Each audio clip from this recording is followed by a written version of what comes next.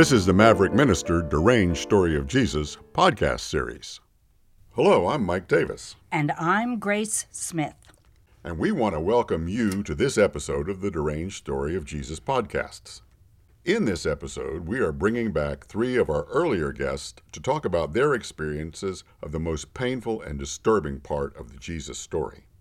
If you have heard some of our early episodes, you may remember our conversations with Mary Magdalene, Mary the wife of Clopas, and Simon Peter. We asked them here today to hold a panel discussion about what they witnessed and experienced during the events surrounding Jesus' arrest, crucifixion, and death. So without further conversation from us, we want to introduce Mary Magdalene, Mary the wife of Clopas, and Simon Peter.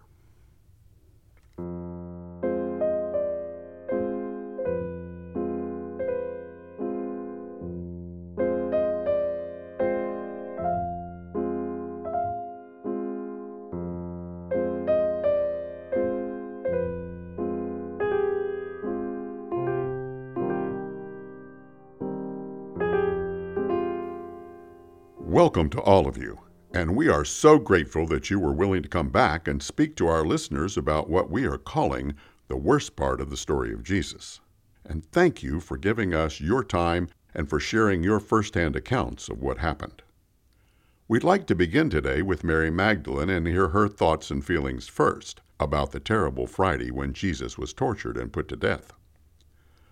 Mary Magdalene, I'm sure remembering that day is not an easy or pleasant thing to do for any of you. But could you begin with your account of what happened when Jesus was being questioned by Pontius Pilate? And Peter or Mary Clopas, if either or both of you have something you feel is important to add to Mary's account, please feel free to jump in wherever you think it would be helpful.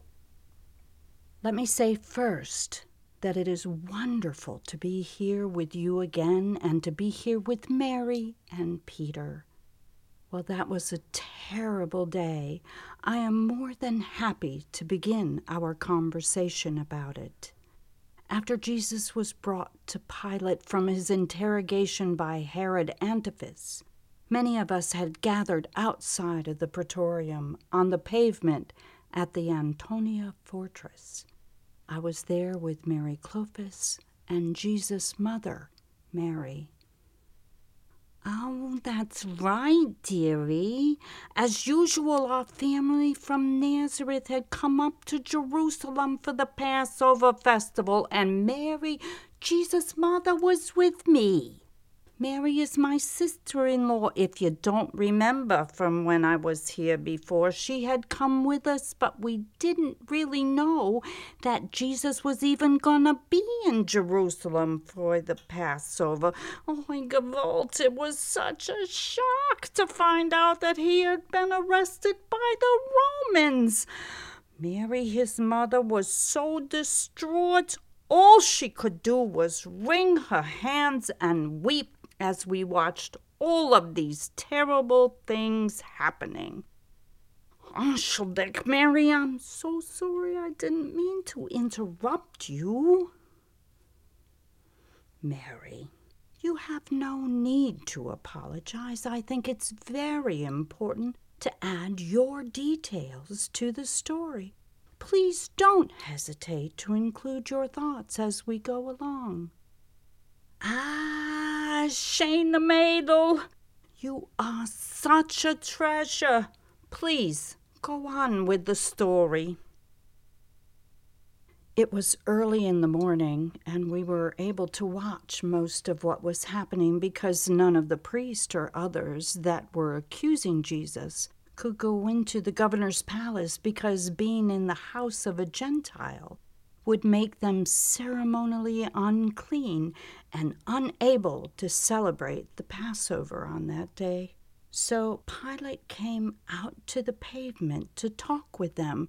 They accused Jesus of being a criminal and said he needed to be executed because he had called himself the King of the Jews. Pilate went back into the palace, and some soldiers brought Jesus to him.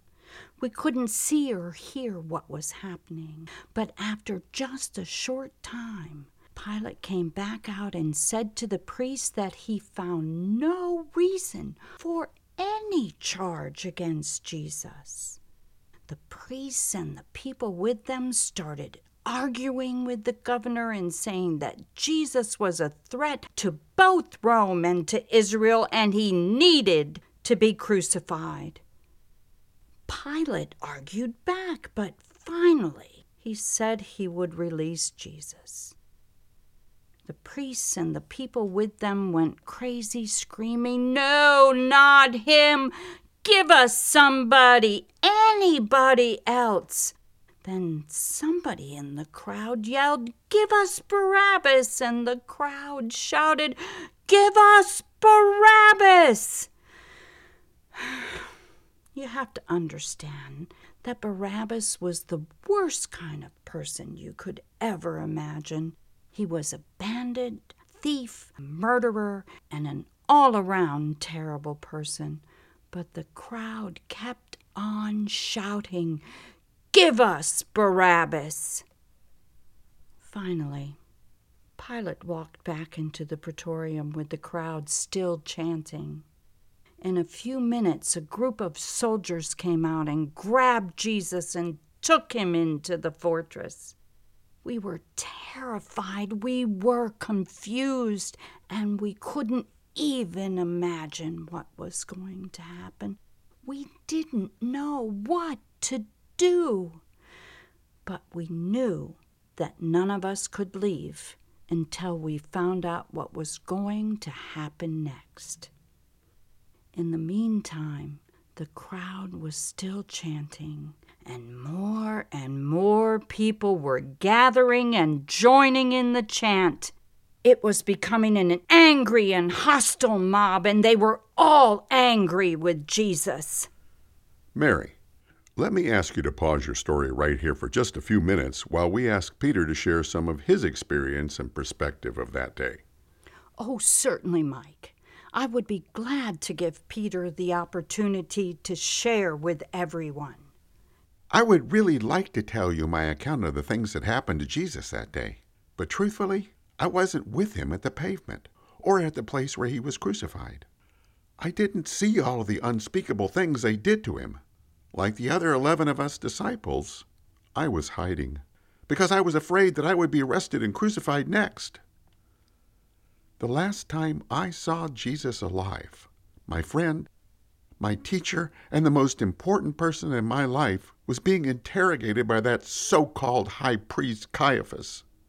But as I begin to tell you my experience, let me go back to the beginning of that Thursday night when it all started.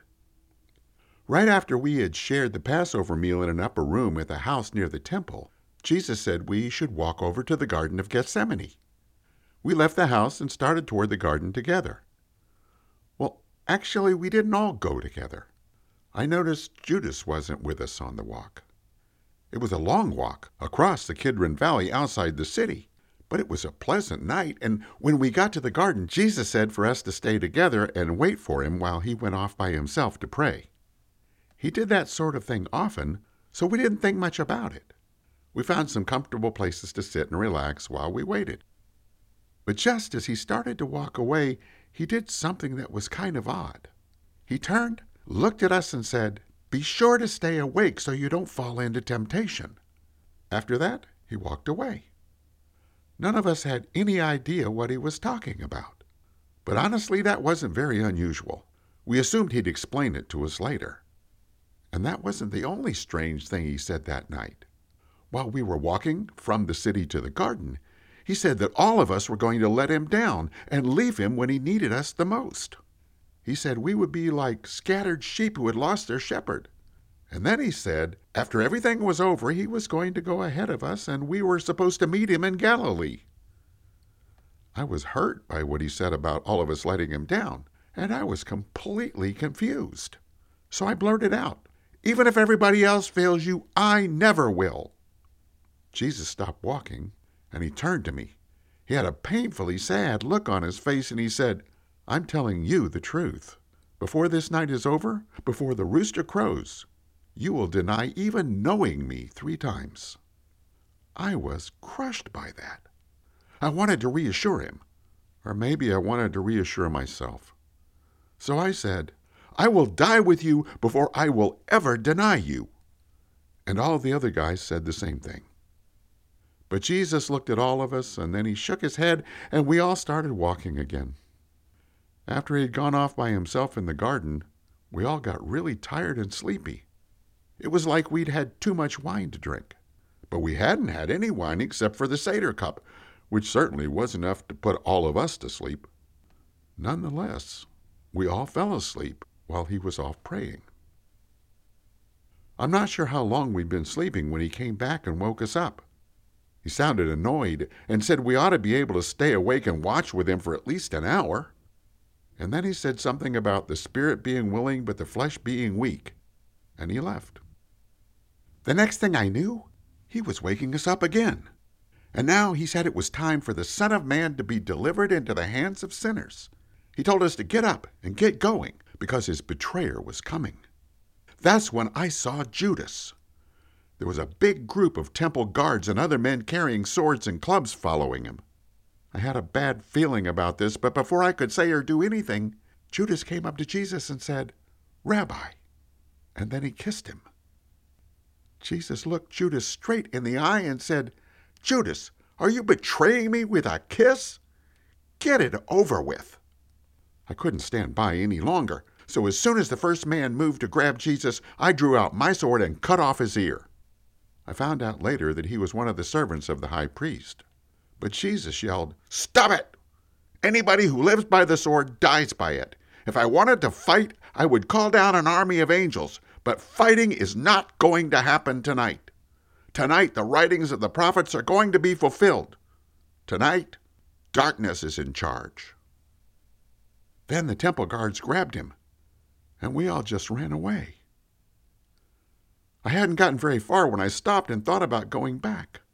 Part of me wanted to find Judas and cut his throat.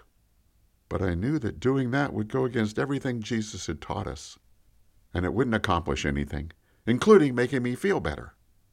So instead, I decided to follow the crowd that had taken him and see what they were going to do. I followed them to the house of Caiaphas the high priest, where he had set up a kangaroo court in the middle of the night to convict Jesus of some kind of crime. He had witnesses come forward and accuse him of all kinds of things, but none of them could get their stories straight. And it was almost comical to watch them making up these crazy false accusations and then screwing up the stories they were telling while they were trying to tell them. I was sitting in a crowd that was in the courtyard outside the house watching, when this servant girl came up to me and said, "You're one of them. I saw you with him. I saw you with Jesus of Galilee." I panicked and thought that I would be grabbed next, so I said, "I don't know what you're talking about. I don't even know him." I quickly got up from the crowd and started toward the gate. I'd only gone a few steps when another servant girl pointed at me and yelled, "This guy was with that Jesus of Nazareth in there." Now I was really panicking, so I yelled out, "I don't know the man. I don't know him at all." Before I could make it to the gate, 2 men blocked my way, and one of them said, "Who are you trying to fool? You're one of them. You've got a Galilean accent, and that gives you away." I started cursing at them, and I yelled, "I don't know that man. I have never known that man, and I don't even want to know that man."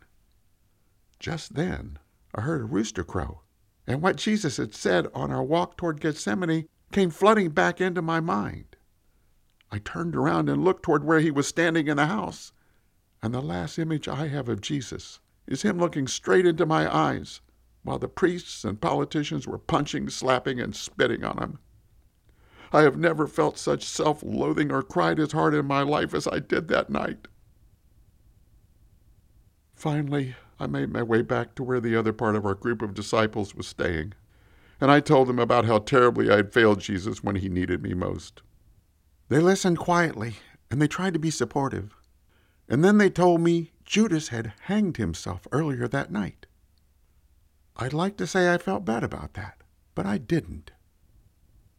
And that's where my experience of that horrible Friday ends. I wish I could tell you I had the courage to at least be with him at the cross and offer some support and love as he was suffering and dying. But I, like my friends who call ourselves disciples, was too afraid to even go out where people might recognize me. Except for the one that Jesus called the beloved disciple, only the women, Mary Magdalene, Mary Clopas, and his mother, had the courage to stand by him as he breathed his last breath. We all were cowards. Oh, now, Peter, you're being far too hard on yourself, I think. It wasn't that you didn't care about him.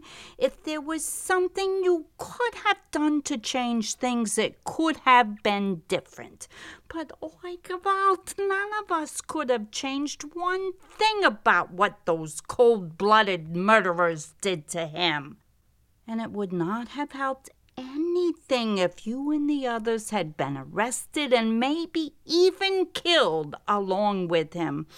We women were safe because those stupid priests and pompous Romans didn't take us seriously. They were sure we were no threat to them, so we could go where we pleased. And the beloved disciple, he was such a nice boy. So none of them saw him as a threat either. We were there because we could be. And if you had decided to be there too, you might have been hanging on one of those crosses right next to him instead of those thieves. He had much more important work for you to do. Mary, I know you're right. But I always thought I was stronger and had more courage than I showed that night. I know he forgave me. But I still have never been able to forgive myself for failing him. Oh, Peter, you are such a man. And sometimes you are as dense as a rock. Did you ever really listen to the things he said? It is by accepting our weakness that we find the strength of God in us, and that is the source of true courage. Well said, Mary Clopas. Would you be willing to continue the story where Mary Magdalene left off and take us to his death on that day? Of course, I would be happy to. As Mary Magdalene said, the soldiers took Jesus into the fortress and we didn't see him or have any idea what was going on for about an hour or more. Caiaphas and the other priests were there. The crowd was there and everyone was milling around waiting for something, anything to happen. Then that Governor Pilate came back out, followed by his soldiers leading our poor Jesus. He had been terribly beaten by them, and they had put a purple robe on his shoulders and pushed a cruel crown made of thorns down on his head. He was bleeding all over and could hardly stand up. His poor mother gave out such a gasp of pain and grief that I thought she was going to pass out. Then that schmuck governor had the soldiers push Jesus out in front of the crowd, and he said, "Here is your king. He's pathetic and he has not committed any crime." The crowd started screaming, "Crucify him, crucify him," over and over again. Pilate shouted over them, "Crucify him yourselves. I won't do it." That is when that yacht Caiaphas, who calls himself a priest, quieted the crowd and said to the governor in a loud voice, "If you let this man go, you are no friend of Caesar." Well, everyone got deathly quiet. Caiaphas went on, "Anyone who claims to be a king opposes Caesar and Rome, and anyone who helps him opposes them as well." Well, Pilate looked shocked and didn't say anything. He walked over and sat down on the judgment seat. The crowd started to chant again, "Crucify him! Crucify him! We have no king but Caesar!" Pilate called over one of his soldiers, and they stripped off the purple robe from Jesus, and his back was completely covered with lash marks and blood. They put his own clothes back on him, but they left the thorn crown on his head. And then they took him away to be crucified. His poor mother, she was broken-hearted, so lost, so helpless. We just held each other and wept. Then we walked to the hill where we knew he would die. Mary Clopas, I know it must be very difficult for you to tell us what you saw and experienced that day, but we thank you so much for helping us to grasp a little of the reality as we try to understand what this story really means. Mary Magdalene, could you finish the events of that day for us? Mike, I can, but I would rather not talk so much about the horrible physical things he experienced.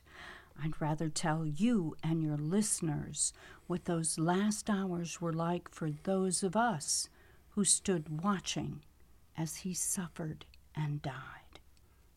Mary, that would be welcome. Please tell us what you believe are the most important parts of this story. Thank you. Mary Clopas, Mary, his mother, the beloved disciple, and I arrived at Golgotha, where the Romans generally performed their crucifixions shortly after Jesus had been nailed to the cross. In your language, Golgotha means the skull. It was named that because as you are coming toward the city from the west, the rocks look like a skull on the mountainside. The Romans used that spot because as most people came into Jerusalem, they had to pass by where criminals were crucified and be brutally reminded of just how useless and dangerous it was to try and oppose them. There were 2 other men being crucified on either side of Jesus, and the signs attached to their crosses said they were thieves. The one on Jesus' cross read, "The King of the Jews." We thought that maybe, except for the soldiers, we would be the only ones there to be with him, but we weren't. Caiaphas and several of his henchmen, along with a few of the men from the crowd outside of the praetorium, were there as well. They were jeering at him and taunting at him as he hung there in pain and gasping for breath. I wanted to scream at them and drive them away from him, like Jesus had driven the money changers out of the temple. But I knew that even my most holy wrath would be no match for them and the Roman soldiers standing guard. So I did what women so often have to do, and I held my tongue, my anger, and my righteous indignation in check. We watched and waited for almost 3 hours as he got weaker and weaker. He said a few things during that time. He told the beloved disciple to take care of his mother, and he recited a part of one of the Psalms about being forsaken by God. He said something to one of the thieves on the cross beside him, but I couldn't really hear what he said. Then he said he was thirsty. Finally, he quietly said that it was all finished.